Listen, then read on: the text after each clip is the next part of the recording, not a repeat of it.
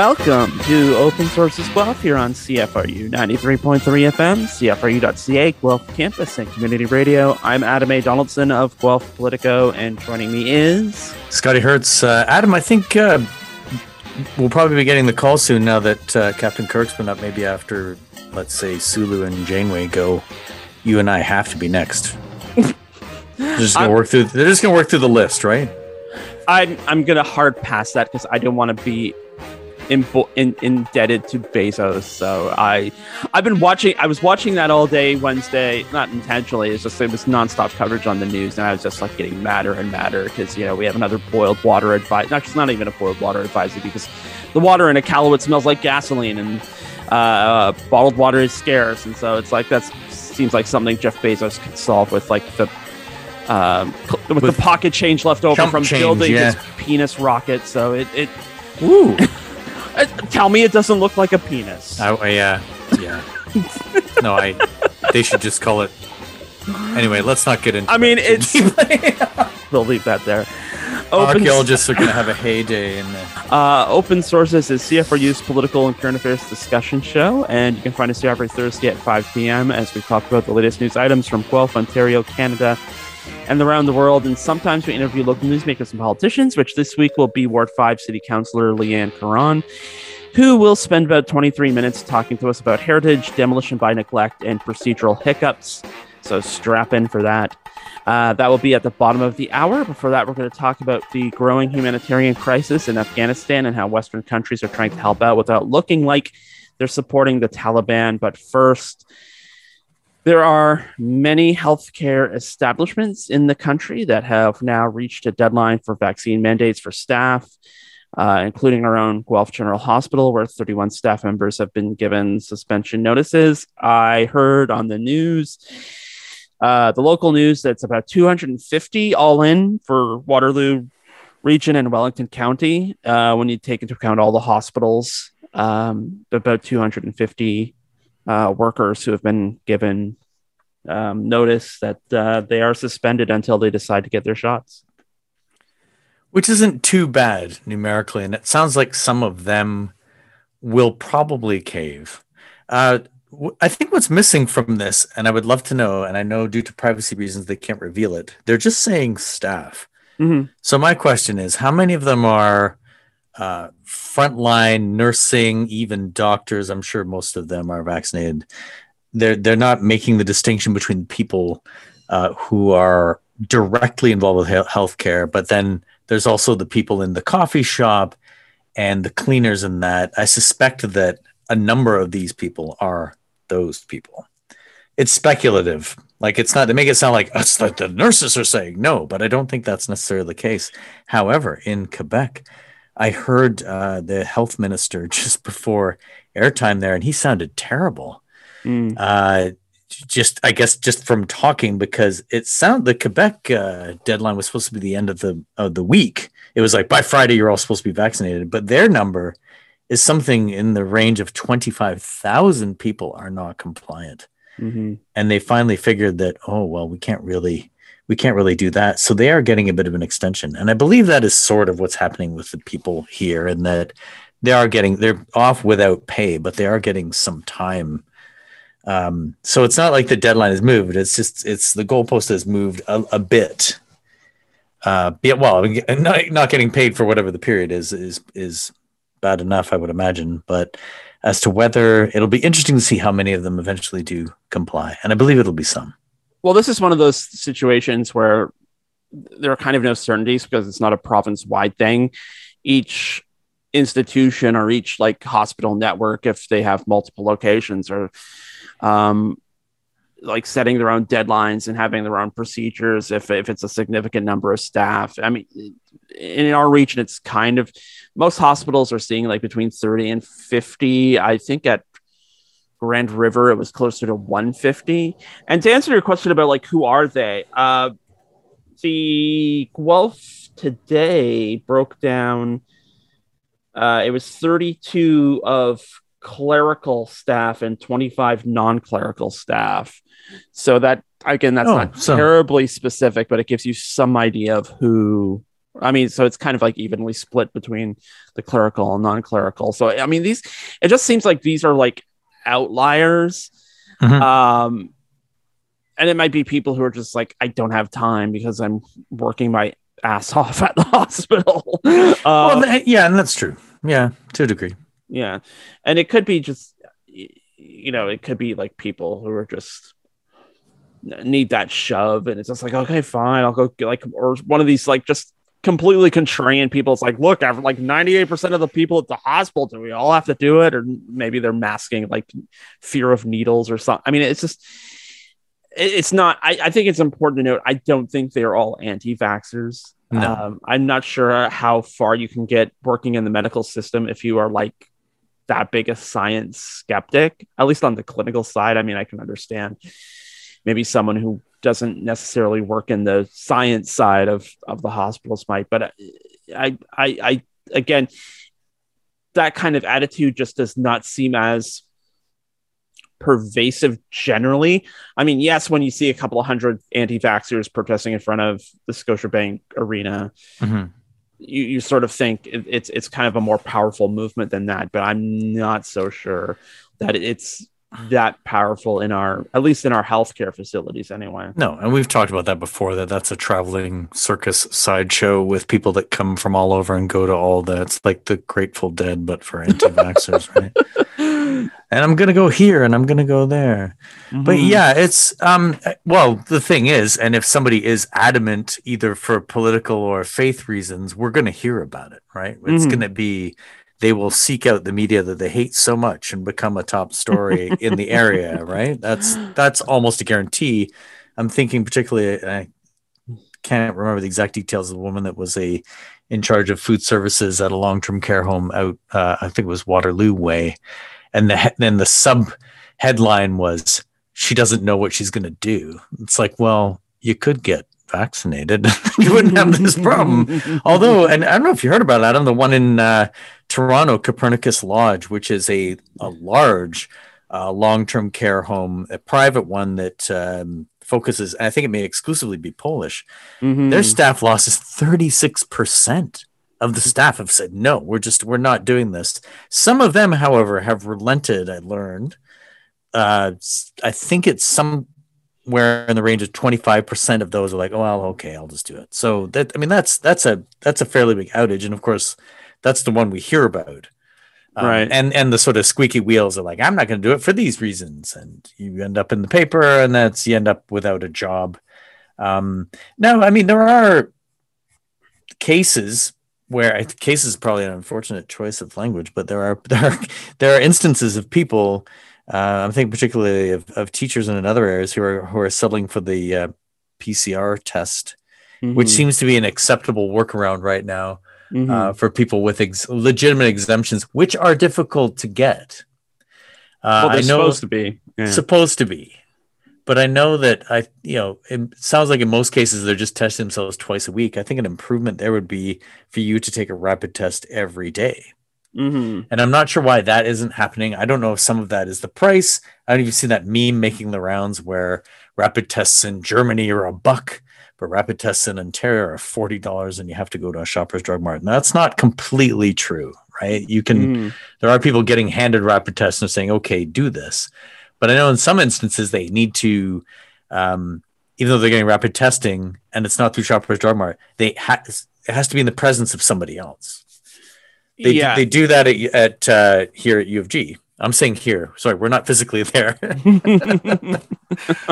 I'm just there so much. Yeah. No, it's the thing with the test is you have to kind of have the hookup. Like the rapid tests are made easy to get through like various government initiatives and programs and things. But if you're just like random Joe Schmo and you want to get a test, that's significantly harder. The thing with that long-term care home you mentioned, like predominantly Polish, I've seen this in like some of the anti-vax people I've talked to, like when you go to these kind of like rallies and meetings and things, like people from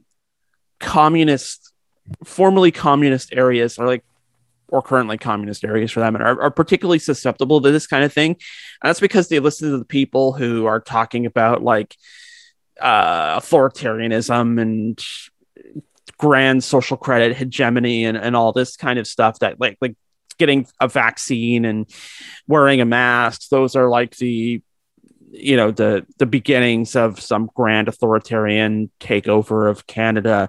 And because they come from a place where that actually happened, they are somewhat more willing to believe that. But that plays into the other thing, which is like the charlatans and the hucksters. And there's a case in Calgary, the Calgary Children's Hospital, 2 doctors there writing separate letters about how, well, we think the vaccines are experimental and we shouldn't be forcing everyone to get one. Oh, and one of the doctors, he and his family are fully vaccinated. So it's like, who are these letters for? Are you trying to get some like cheap publicity from this? And it further like cements the vaccine hesitant sentiment, because anyone who has the salutation doctor and has a relatively medically related field automatically becomes a hero to the movement, no matter like what they're trying to do. Like if you're trying to like get a little buzz for yourself being a contrarian, or whether you genuinely believe some of the vaccine hesitant hysteria, you're kind of doing more harm than good. So I mean, they're just like, there are so many factors involved with this that you just kind of can't really dig past with the 2-minute news blurb. That's like, this many people in your hospital are not vaccinated or what have you. It's one of the reasons why I think we wanted to shed some light on that. Yeah, and we have one in town too that's widely quoted. I'm not going to quote him or mention his name, but yeah, it's the same thing. They lock onto something that this person says, and then they become a meme, and they become widely spread. And then somebody will do a 2-minute rant in their car, and then they end up on sorryantivaxxer.com with a tube in their neck, which seems to be happening more and more. I mean, a lot of the adamant anti-vaxxers are going down, and that's it's not because of their rights being infringed upon. That it's because there's a pandemic and the plague is coming for them, right? It's that simple. Regardless of your rights, this thing will target you. So it is that simple. I mean, maybe I'm oversimplifying. I don't know, but it's like my rights. It's like, well, what are your rights with a disease that doesn't care about your rights? Well, I mean, that's such a great point too. It's like, how many times do we have to see these like heroes of the anti-vaccination, anti-lockdown movement, like people who are just like big on Facebook, or people who are like talk radio people who, end up in the hospital or, with a tube in their throat or dead. How many times do you have to see these people go to the hospital and then, turn the camera on themselves and go, this is terrible. Go get your shots while you still can.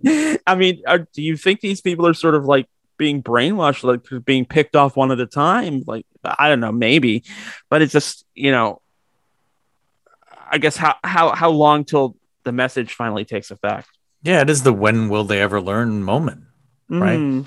And that is the great question. So we'll see how the numbers play out in the next few weeks in terms of healthcare and who's getting jabbed or not.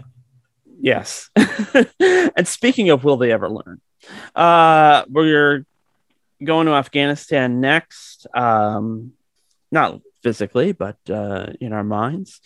There's been a G20 meeting this week.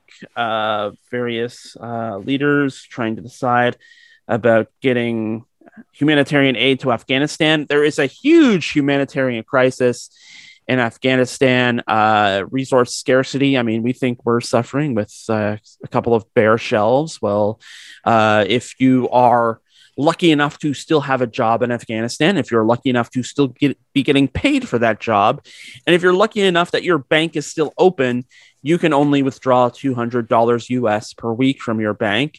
A lot of people are selling their goods. There's something called the flea market of despair, where people are gathering along this one roadway in Kabul to sell their things so they can get money to buy food, which is also scarce.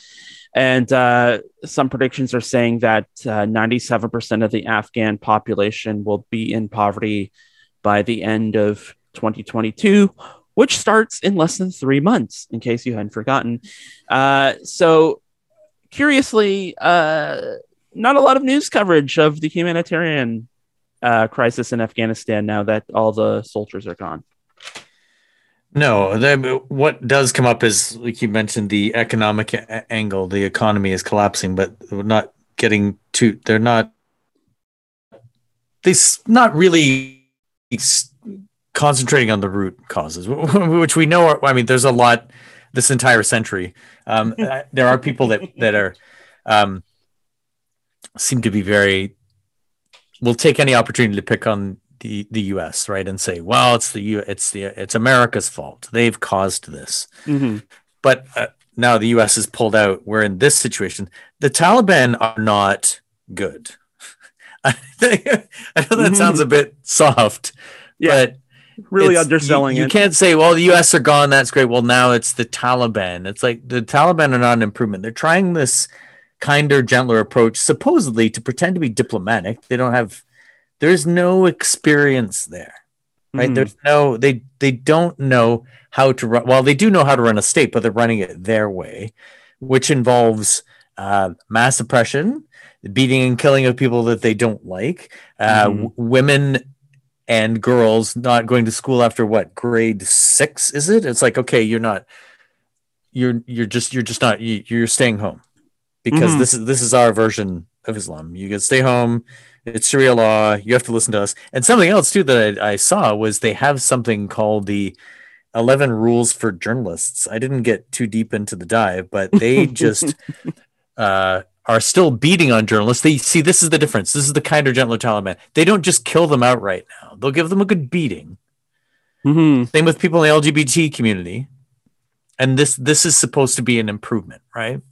So yeah, not good is a bit of an understatement. That's not to say that it was right for the U.S. to be there, because as we know, where did they find Osama bin Laden? It wasn't in Afghanistan at all, right? Yeah. Now there's a connection between Pakistan, Afghanistan, in that area, but it's a lot of this stuff is just kind of being forgotten, right? Mm-hmm. It's like, well, we need to. Of course, they need to create some sort of relationship with the Taliban, but none of them, including the U.S., European community. I think China and Russia stayed out of this G20 conversation, right? I don't know what their angle is. Well, so they're going to chuck. Putin and Xi didn't show up. They sent some guys though. Yeah, so they're going to chuck money at it, which will work for a time. They chucked money at the $1 trillion war. That didn't work. So now it's like $1 billion here, however much there. Food aid, among other things, and that will prop it up for a time. But I personally don't think it's going to get any better anytime soon. No, and you're talking about like beating reporters. It unfortunately reminded me a bit of this old Rowan Atkinson bit about fatal beatings. But if you'd given your son a fatal beating before he got to school, you would have been better off. But Google later. That's a little gallows. That's a little gallows humor. I hope it's on YouTube. But it's just the situation is. It's so complicated because the Afghans have relative security now, like because the insurgency is over, because the insurgents won and the people who came into the country are gone. At the same time, though, they have ISIS-K. ISIS-K is still like a potential threat even to the Taliban. Mm-hmm. You have, a world of like rich countries who are like, we want to help out in some way, but they don't want to be seen as assisting the Taliban or acknowledging the Taliban. They're not 100% sure. Like some people make the points like, well, how do we know this aid is going to get to the people? It's like, well, how did you know the aid was going to get to the people before? Because in often cases it didn't. Mm-hmm. There's a lot of corruption in the quote unquote free Afghanistan that people don't want to talk about. But, at the same time, people are starving. People are in need of resources. It's just like, I worry that people are going to get so bogged down in the, like, we can't acknowledge the Taliban that we're just going to ignore people. And not getting these people humanitarian aid is one surefire way to ensure the continuation of a Taliban like regime in Afghanistan for years to come, because people are going to, if the West doesn't help people, you're just going to build resentment towards the West. It's like, oh, there you rich fools living out in the West, part of the planet, ignoring us poor, starving folk in Afghanistan. I mean, that's kind of how the Al Qaeda and Taliban were. I mean, that's not the only reasons why, but it certainly contributes to a certain apathy and animosity towards the West. And it needs to be figured out fast. The concern, though, is like, whereas, there was all sorts of like political pressure and pressure from the media to, get people out of Afghanistan in those kind of hurly-burly days of the pullout. There's almost nothing now. I mean, the fact that the G20 meeting happened this week got some attention, but it certainly didn't get like wall-to-wall attention that the pullout did. It's just we seem fundamentally unable to cover an issue unless there's a crisis, which again is one of the reasons why I think we were interested in talking about it this week is, the crisis. I mean, there is a crisis, but it's not like a kind of photogenic crisis the same way as planes taking off from an airport with, hundreds of people running behind it. So. Yeah, and that's part of the problem. And then they need to find the organization or start. You can't start these things from scratch, whether it's the Red Crescent or somebody that can bridge the gap and take care of it. And it may be time for the Red Crescent, or I'm not picking on the Red Crescent. I'm saying there is a potential organization that could step up and create the bridge between, well, do you think about the U.S. has just left, right? Your enemy has left, and now you have to kind of make a certain kind of peace with them. But the one thing that they have in common, the U.S. and actually probably the world, is that they all hate Daesh, ISIS. They hate ISIS, right? So I see the Taliban as like a milder version of ISIS, right? This is just my opinion, in that the root is the same. When you have any nation or group of people that have religious police, like active religious police, as I'd mentioned before, they were the ones who would just go around and smack people around. But now it's like, what is it now? Please embrace Sharia. Don't have a beer, don't smoke, have a nice day. I don't think so, right? So they need to find the group or groups that can get in there and stick handle all of that and see if they can alleviate the crisis. But yeah, the common hatred of ISIS, and it would be weird. And I think there was a point at the end, toward the end there, where the U.S. and the Taliban were fighting ISIS together.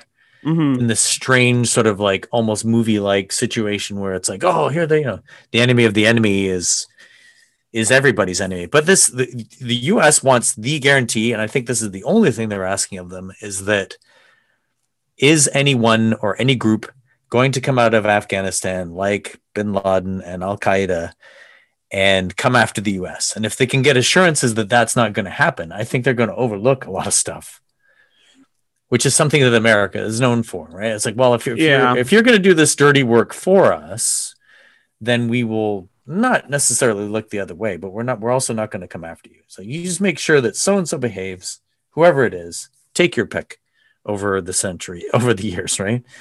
Then that's fine. And that will last for a while until something does come out of there, whether it's a strain of ISIS or whomever, Al Qaeda, 2022, whatever comes out of there. If it is proven to come out of there, then there will be a problem again in that, like, of that structure, of that type, right? I mean, it remains to be seen. Like, Al Qaeda was kind of like a unique combination of circumstance, and like Bin Laden, who was like grew up with every possible privilege, but was Saudi though. Yeah, right? he was. This is Saudi, forgotten. Yeah. He's not an Afghan. He's not. He wasn't Afghan. He was Saudi. He was a prince essentially, and like grew up with every possible advantage. Like, he was well educated, and something snapped along the way that made him decide to go into a life of terrorism. But yeah, I mean, I'm not saying that there's no opportunity at all, but Al Qaeda was a unique circumstance of timing and people with resources. I mean, what are the politics in Saudi Arabia right now? That's a tough question. It's like, because a lot of these big governments, everything in the Middle East are sort of seen with skepticism too. People are casting a worry at Saudi Arabia for like all manner of things, being too cozy with the US, stuff going on in Yemen. It's the political picture today is very different than it was 20 years ago. None of that is to say it's like, I think the Taliban being in charge of Afghanistan is a good thing. It definitely is not. But I think people need to start seriously thinking about what dealing with the Taliban as a state actor might look like in order to help the people who are there. We can't afford to have the George W. Bush point of view. It's like, well, if you're not my friend, you're my enemy, and just have this sort of like bifurcated world of friends and enemies. It's sometimes you got to deal with the person who's at the table. And if nothing else, the Taliban are at the table. And I mean, that, not to say that the Taliban are good, but can they be encouraged to be better? They can if they're at the table. They can't if they're not. Yeah, and that is a great question. I think the current administration has a better handle on diplomacy in general than anyone or anybody and I mean all of them in the Trump era, right? Like Biden code know the game a bit better, even though it was Trump that said, "Oh, we have to get out of there." So it's not credit where credit's due here, but he was the one, right? Whether we like it or not, was the one. This needs to end. And everybody's like wants to sort of give him credit, but at the same time, it's like, what?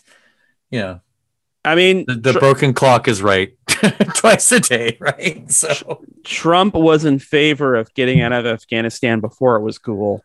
So maybe we'll give him that much credit. He wasn't a broken clock; he was a smashed clock. He wasn't a visionary, but I mean, he did occasionally burp out a good idea or two. Anyway, we're going to take a quick break and come back with our interview with Councillor Caron. You're listening to Open Sources Guelph. You're on CFRU 93.3 FM, CFRU.ca, Guelph Campus and Community Radio.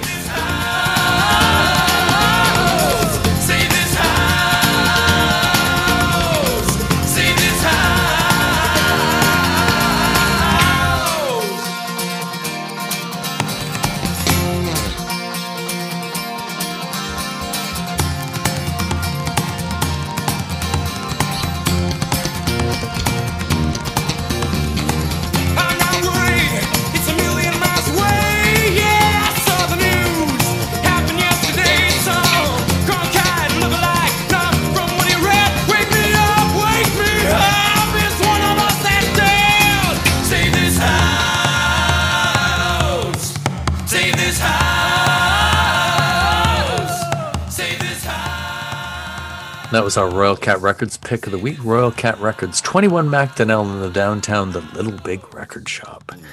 And that song from, a few years ago was by a band called Spirit of the West. And the song and the album are both called Save This House. A timely tune, even though it's 30 years old, because Adam gonna tell you why. There's always a house to save somewhere. So I can't believe it's been this long since we played a song that mentioned Cronkite. Like, that's just, anyway. He's been gone for a while. Yeah. Yes. If you've been following the news, there was a heritage home at 797 Victoria Road North. It was the Short Reed Farmstead. It was built in 1840. So it has been around for a while, and unfortunately, it had to be demolished. The situation is actually rather complicated, as you'll hear from the interview. That there were a number of buildings on this property that have been over the summer burnt down one at a time, and so the last building was the farmhouse itself. The matter came before council in a closed session, and council voted to demolish it. There have been some hiccups along the way, including one emergency meeting about whether or not the matter should be reopened so that Heritage Guelph could have feedback, and then another emergency meeting to decide if what was decided at that emergency meeting was what actually happened. Confused? I don't blame you. That's why we wanted to have Leanne Caron on the show to talk about that. She is essentially Guelph's Minister of Heritage, although we don't have such a position. It's kind of unofficial, but I think she takes that as a compliment and a responsibility just the same. So without further ado, let's talk to Leanne Caron. So Leanne Caron, thank you so much for joining me today. Thanks for inviting me. Always a pleasure. Well, we'll see when we get into the serious questions here. But I guess like the first kind of most essential question is, after an in-camera meeting, after 2 emergency meetings, can people trust that city council knows what it's voting for when they're voting for it? I mean, this is kind of an extreme example. It's not like approving minutes or anything like that, but I mean, we had 2 meetings where council tried to understand the decision it made, and it was a decision largely in camera where the public couldn't proctor it for themselves. Well, that's an excellent question. I think that's the crux of why this issue is getting legs in the community, is that so much of what happened behind closed doors. So there's a lot of mystery to that. I would say 99% of the time, we are behind closed doors for all the right reasons. This is the 1%, in my opinion. I'm not a lawyer and I'm not a governance expert, but something didn't seem right with me from the very beginning. And on September the 27th, before we went into closed session, I questioned that exact thing is why is there not a public portion to the agenda? Our normal process, if a matter is enclosed, is that we have a public report. It's a modified report, but it gives the public the information about what we're discussing, background information that's not subject to closed session. So for example, the heritage attributes of 797 Victoria Road, there's nothing secret about that. It's perfectly public that it's on the Heritage Register, that when it was built, who it was built by, none of that should have been in public session. And then what we do, and advice from the fire chief is also not subject to closed session privilege. It's advice from legal, absolutely, and for all the right reasons. When we went into closed session, there should have been a public agenda to accompany it, and then we should have opened it in public session, and then for legal advice, gone into closed session and come back out to resume the debate. So I have a lot of concerns regarding that. And so it appears does the public. Now, the report has been made public, which is great. I moved that on October 6th to make sure that it got into the public realm, and the public can judge for themselves whether the information contained in the report should have been made public. I think if it had been made public, the outcome would have been different. I wanted to ask about that because as we're talking, the report has been made public. I got a chance to read it because it was not very long. I think it was 7 pages. And I did a count to see how many times the report noted something was redacted. There were 3. Mm-hmm. There were 2 paragraphs in the line. So it doesn't seem like this was especially classified. Like it wasn't about like sources and methods, to borrow a phrase, right? It feels like this could have been very easily developed into a public report that could have brought information forward to begin with. So, I mean, why wasn't it? Well, and I agree. And that is our normal process is we, in matters such as these, normally have a public report. The 3 sections that were removed are legal advice, and in my opinion, are not material to the decision and the recommendations. At the very least, the recommendations should have been public. And so the public could at least see what it is that we were discussing in a more transparent way. And I think it begs the question, and again, I'm not seeking blame. I am not seeking any kind of action. I don't think that there's one single individual who on this file acted or failed to act. I think it's multiple layers. And I wouldn't say that it was without good intention, because I think that if you read the cover memo that staff put out when they released the public report, that cover memo was not directed by council. That was staff's addition to the public report. They defended their actions by saying that they felt that making it public may have put in their opinion, put the property at further risk. And that was the reason why the details were not made public. I'm of an opposite opinion. I think more eyes on a property actually reduces risk. In fact, once it did become a public on the 27th, community organizations, Guelph Off-Road Bicycling Association, Guelph Hiking Trail Club, people were actively watching the property and using the property. And eyes on the street is the best security for a property at risk. Now, that is not to say, and I need to put on the table that I have great respect for our fire chief. We have a long history, and I respect his authority. I respect his professional experience and his intent to protect his firefighters and the public. I want to make that very clear. And any insinuation that any member of council would put our first responders at risk, especially me, or put the public in harm's way, I consider that slander. And I've heard that from a few councillors that, having an alternate opinion puts the public at risk, and I take offense to that. But Section 15 of the Act is very, very clear about alternatives that the fire chief had under immediate threat to life. And if a fire chief assesses a property and believes that there is an immediate threat to life, and that's the terminology used in the Act, there are 8 options available, and one is to remove persons on the land and premises, to post a fire watch, remove combustibles or explosive material or anything that constitutes a fire menace, dispose of material, eliminate ignition sources, install temporary safeguards, including extinguishers and smoke alarms, make minor repairs to safety systems, and to add fire suppression systems and other measures. So there were alternatives that, in my opinion, were not given to council and were not, and I question why those alternatives were not explored by the fire chief. When the order was issued on August 2nd, after the second fire, there were also, the order was issued under Section 21, where there is an option to demolish, but under that same section, there's other numerous options as well about securing and structural and repairs and suppression systems, and all of those alternatives were on the table. And again, not ordered. And so I do question why. And those are, I think, legitimate questions that the public has.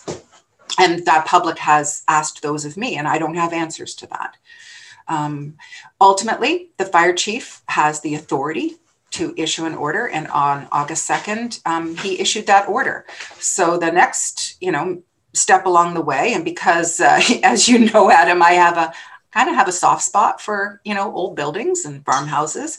One of the first things I did when I got the FYI email on August, I think we got it August 2nd on the day the order was issued, is my spidey senses go up when I see a demolition order.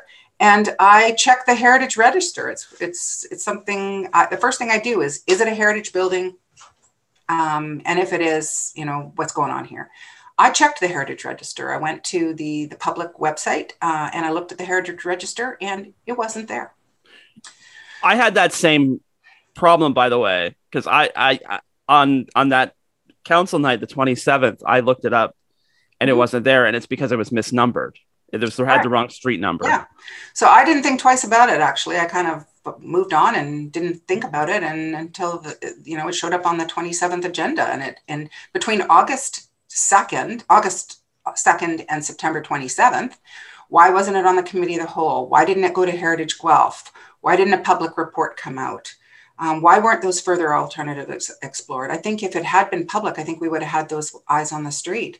So, when it got to the 27th, there was a lot of other information that, I don't think we made a fully informed decision, not just on what other alternatives were available, but we were, when we looked at it, we were advised that if the municipality were to take ownership of those actions, that the cost would be borne by the municipality. And that is not the case as well, because there's a section of the Act that specifically says that the fire chief can recover the costs from the property owner. So any member of council who was making their decision based on the fact that they thought that the cost would be borne by the taxpayers of Guelph, I don't believe that information was correct. But again, that's subject to.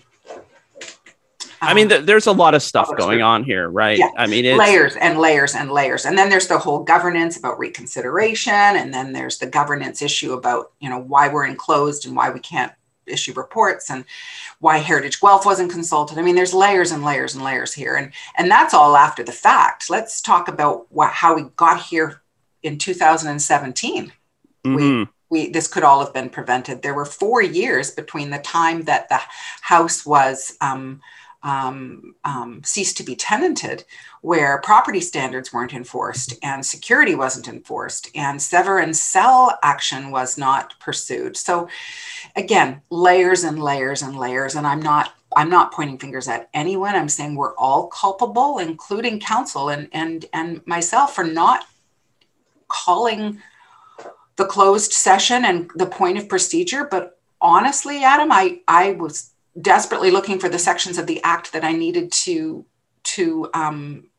quote in order to call those points of procedure. And I didn't have that information in front of me to be able to bring that up. I didn't have a copy of the motions in front of me on September 30th, because it was all verbal. So yeah, again, layers and layers and layers. So I would also say there is maybe some fault of those of us in the media too, because the report makes clear there was an escalation. There was a barn that burned down in May. There was another outbuilding that burned down in August. And then, I guess process of elimination, because people have been, using these buildings to squat or I hate that word, but there it is. We didn't draw that connection either, that there was this property filled with abandoned buildings, and they were sort of being not purposefully taken out in a systemic fashion, but they were being systemically taken out. This was like the next domino to fall in a sort. And the escalation of measures after the first fire didn't happen. Property standards didn't issue an order to secure the buildings, and the additional regulation, the additional options under Section 15 to eliminate immediate risk of fire weren't enacted. So yeah, I mean, like I said, it's layers. I think the important thing is because of emotion, we're all looking for, who's responsible, who can we blame? And I don't think there will be a full answer to that. I think it's more about accountability versus blame. And accountability is a process. It's accountability is matching policy to action. Did we follow our policies? And if we didn't follow our policies, we've got some splaining to do. Yeah. Looking at the bigger issues, though, I mean, demolition by neglect. This is not the first time, a building has been like to the cusp of like being destroyed on its own. And there's a risk of you have to destroy the building or it will get destroyed. And if it's something that happens, someone might get hurt or first responders might get hurt. I want to address, though, this is kind of one of these kind of rural versus urban situations, right? Because we have the drill hall, which is currently in the process of being stabilized, the process of trying to get saved. But I mean, that's right in the downtown core, almost literally across the road from City Hall. It's a little bit different for things like the Short Reed farmhouse or a lot of these few surviving farmhouses that are like out in the middle of nowhere, where there are like, maybe there's a street, but it's, basically just a paved road and that nobody ever goes down. I guess, are there two tiers of heritage in Guelph where like the stuff we can see every day gets saved, like the Petrie building, and then the stuff that's sort of out of sight is out of mind, at least until it's on the brink of destruction?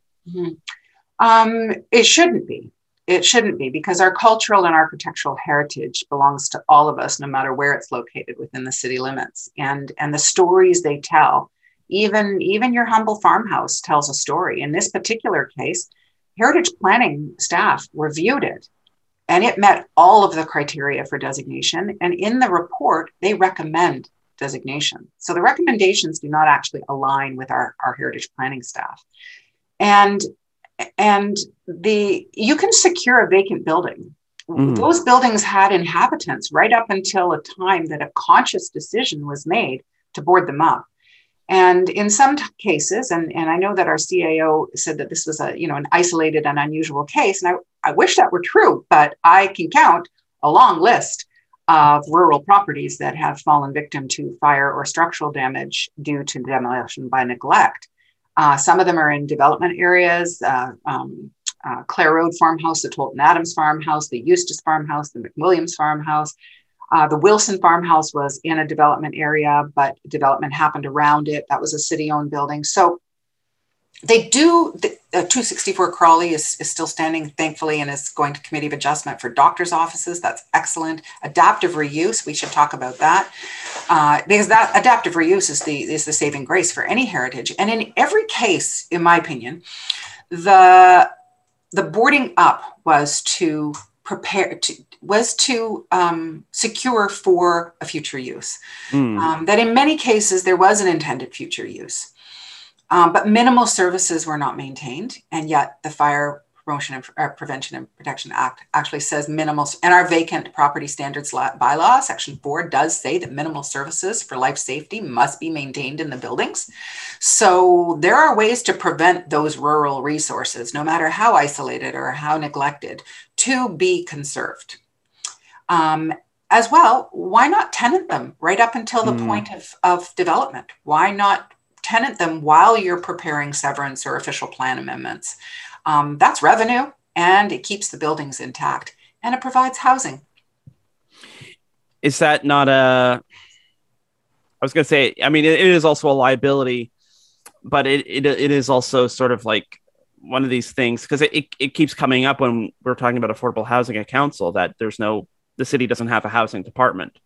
And so that sort of things, if we had a housing department, that sort of would simplify things. That falls under the housing department. But since we can't, and it's creating a whole city department from scratch. Right. Yeah, but the GRCA they acquired these properties in the 1970s for the creation of Guelph Lake and the dam. And they have multiple properties that they have tenanted over the years, right up until recently. Even there was a property like all along Conservation Road and Watson Road. They own numerous properties, and they have tenanted properties from the 70s right through till today. So why this one? Why did the tenancy end on this one? Why didn't they get a new tenant?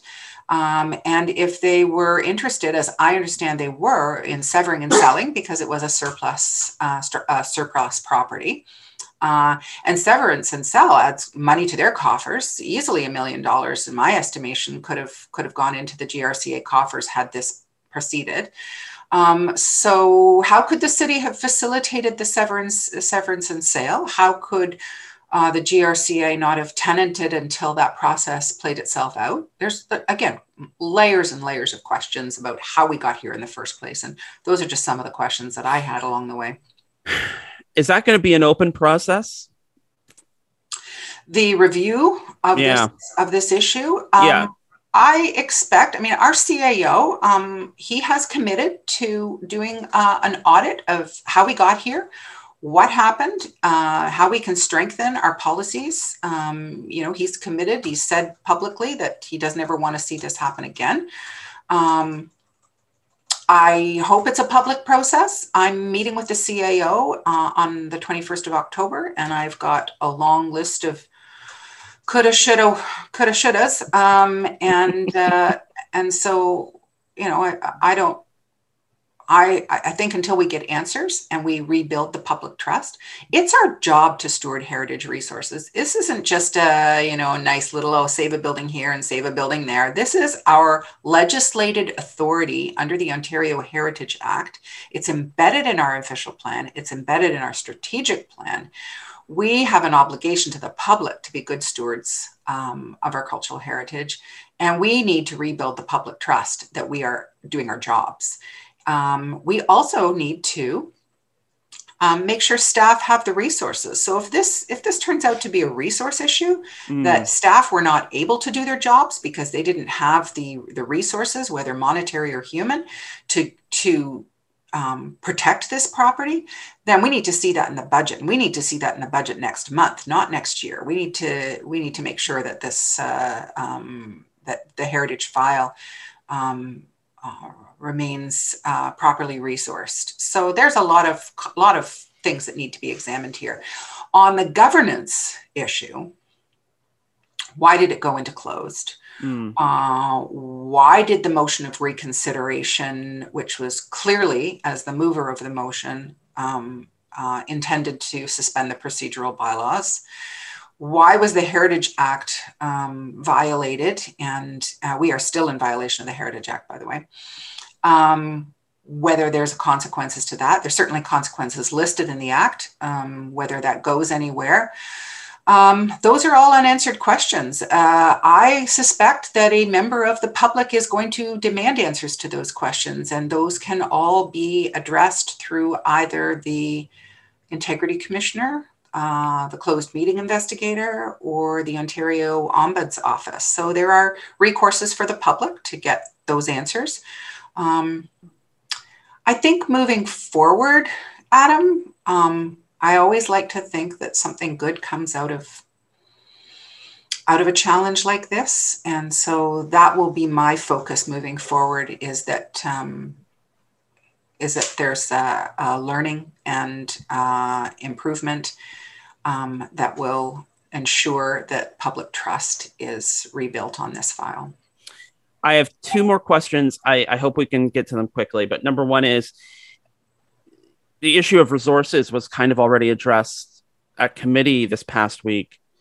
I believe staff, I can't remember who exactly, but made the point that most of the city's focus when it comes to asset management is the assets that the city is using. And then whatever's left over goes to sort of the underutilized assets or the properties that don't have a use right now. Don't we already know that resources are a problem? Yes, our corporate asset management, that was a huge red flag for me. So thank you for picking up on that, because our real estate assets that are not currently being used, if not conserved and maintained, will never ever get to the point of having a future use. So we need to make sure that those are included in our corporate asset management and put resources to them. And thankfully, we did at Committee of the Whole, we did put money towards them. And so I'm hopeful that that's loud and clear. And so the other question is, for people who've kind of seen what's happened play out over the last couple of weeks, what assurances are there that, I guess to put it bluntly, like, how can people trust that council is making thorough, well-researched, well-regarded decisions in camera? If, we have 2 emergency meetings to basically try and understand what happened in camera. That is the toughest question of all to answer. It is up to your members of council and your mayor to ensure that we are operating under our code of conduct. And you've raised an interesting question, because how will the public ever know whether or not we are operating under our code of conduct if they can't see that? I know that I will commit to raising the alarm when necessary. As I said, 99% of the time, we are operating as we should, as your board of directors, under the procedural bylaws of our city. For the 1% of time where that may be in question, each of us as individuals has an obligation to raise that and question that. All right. We will have to leave that there, but we appreciate your obligation to come on Open Sources and talk about all this stuff. Leanne Caron, thank you so much for all your time today. Thanks, Adam. You always ask great questions and you always challenge me. So anytime. And there you go. That was a little spicy. Hot times at City Hall, eh? Ooh, it's the hottest. It's just, it's too bad we're all still virtual, so I can't watch counselors give each other the cold shoulder and get all lobster faced while arguing a point, right? Yeah. And see who's like hanging out with who after a closed session, and who might have stepped on whose toes. I do enjoy that. The last egg salad sandwich. Oh yes. The platters were canceled. More than we can. Yeah, this is inside baseball, I guess, stuff. It's hard to gossip anymore. Sadly, that is where we'll have to leave today's show. If you liked the show, we hope you did. You could stay connected to us at our website, opensourcesguelph.com. We're on Facebook at Open Sources Newswire, and we're on Twitter at OS_Guelph. If you'd like to listen to the show again, you can download it from our website every Monday. You can get it at the Guelph Politicast channel on Podbean or through your favorite podcast app at Apple, Stitcher, Google, or Spotify. You can find me on Twitter and Instagram at Adam A. Donaldson, or you can find my news and politics site at guelphpolitico.ca. I'm Scotty Hertz on Facebook, Scotty Hertz on Twitter, and for all the hot goss about radio and CFRU, check out cfru.ca for scheduling information and all that great stuff. Hot goss. Oh boy. DJ Sounds Good to Me is here at the top of the hour on CFRU 93.3 FM, CFRU.ca, Guelph Campus and Community Radio. We will be back, of course, next Thursday at 5 p.m. for more hot goss on Open Sources. And we will see you then.